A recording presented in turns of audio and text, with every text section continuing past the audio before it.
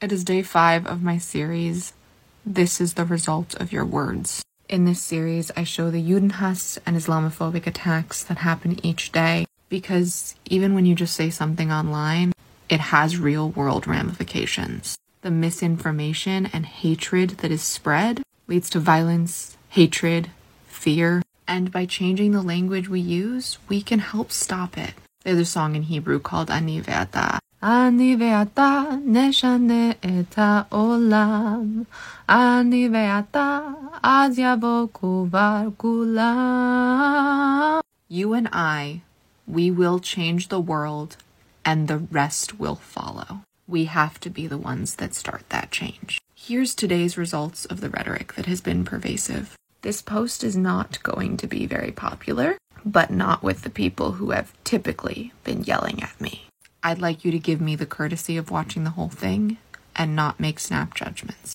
With that being said, here are the heartbreaking stories. Detroit police arrest suspect in unaliving of Samantha Wall and are still insisting it couldn't possibly have anything to do with Judenhass. I just really hate the fact that they didn't wait until they had a suspect to say that. I also noticed they still aren't telling us who the suspect is or that person's connection to Samantha. It just all reads as very fishy. Before October 7th, a Jewish man in Sydney was attacked. The story he tells is that he saw a poster for a pro-Palestinian rally that had passed, and it was kind of half torn down, so he tore it down the rest of the way. And a group of people who were pro-Palestinian saw him and attacked him. And he is now in the hospital. What I find really interesting is I'm just finding out about it today. Why exactly didn't it make the news at the time? I'll tell you why. Because before this, no one wanted to talk about Judenhass attacks if they didn't have to. In Bloomfield Township in Michigan, near Detroit, a man was charged with bringing a pew-pew to the Jewish Federation building. That happened on November 2nd. I'm not entirely sure why we're just hearing about it now. This feels like one of those equal opportunity things. Jews and Muslims can both rejoice in the fact that attacks that are so clearly against us will never be labeled as such. This one I am going to read a bit of the story. Earlier this week, a Sonoma Ranch resident shared a video clip asking for help identifying a man she said pelted her mother's car with rocks. Because the alleged victim, Dr. Sarah Samreen, was wearing a hijab, her daughter described the incident as an example of Islamophobia. Duh! But the police department doesn't agree. So congrats to all of us for not being believed. This is the one that's going to get me certain comments. Because yes, this is an act of Islamophobia. The House passed a resolution to censure Tlaib over Israel comments. In her statement, she said, "It is important to separate people and governments. No government is beyond criticism. The idea that criticizing the government of Israel is anti-Semitic sets a very dangerous precedent, and it's been used to silence diverse voices speaking up for human rights across our nation."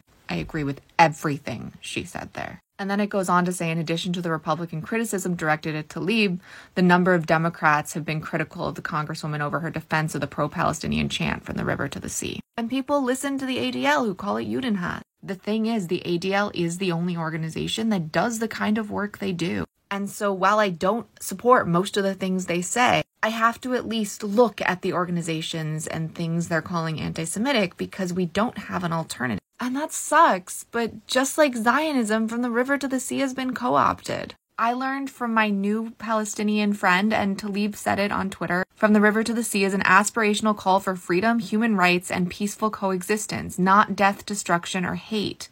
My work and advocacy has always centered in justice and dignity for all people, no matter faith or ethnicity." If we're trying to get people to understand what Zionism actually means, then we need to listen when they explain what from the river to the sea means. And I think censuring her was a huge failure. I mean, it would have happened anyway because the Republicans were gonna do it themselves. But Democrats doing it themselves shows me how much the words on social media matter. Because just like Judenhass, Islamophobia spreads through misinformation. And I wish that these politicians had known better and done their own research and not just trusted the ADL. But I do think a lot of the blame falls to misinformation on social media. Maybe that should be its own post. But moving on. Mossad thwarted an attack planned by Hezbollah against Jews in Brazil. This probably has very little to do with our words and would have happened anyway. But it is a Judenhass attack that I want to bring attention to. This one's really sad. There were pro-Palestinian protests outside the screening of the horrific film of what Hamas did on October 7th at the Museum of Tolerance in Los Angeles. And there was a counter-protest for the hostages, and it got violent.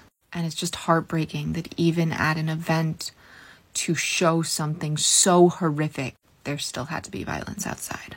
This is almost definitely a Republican publication, but I did not see this anywhere else. At Concordia University in Canada, there was a Judenhass attack against a table set up honoring Israeli hostages. I go back to the idea of what does not wanting to bring the hostages home help anyone? It doesn't help the Free Palestine movement in any way, shape, or form. All it's going to do is make people more staunchly pro-Israel and not willing to have any sort of dialogue at all. And finally, the woman who plowed her car through a not Jewish building, one of the hate groups that pretends to be Jewish, says that she doesn't remember the attack. Now, this is from the New York Post. So they're obviously doing a great disservice sensationalizing this. Though this isn't a first time that someone who has blamed mental instability on their actions has been part of my list. And I think that just goes to show that the Judenhass and Islamophobia we are just speaking into existence by the way we talk to people online and comment on their videos and assume things about them. That bleeds into people that aren't even aware of what they're doing.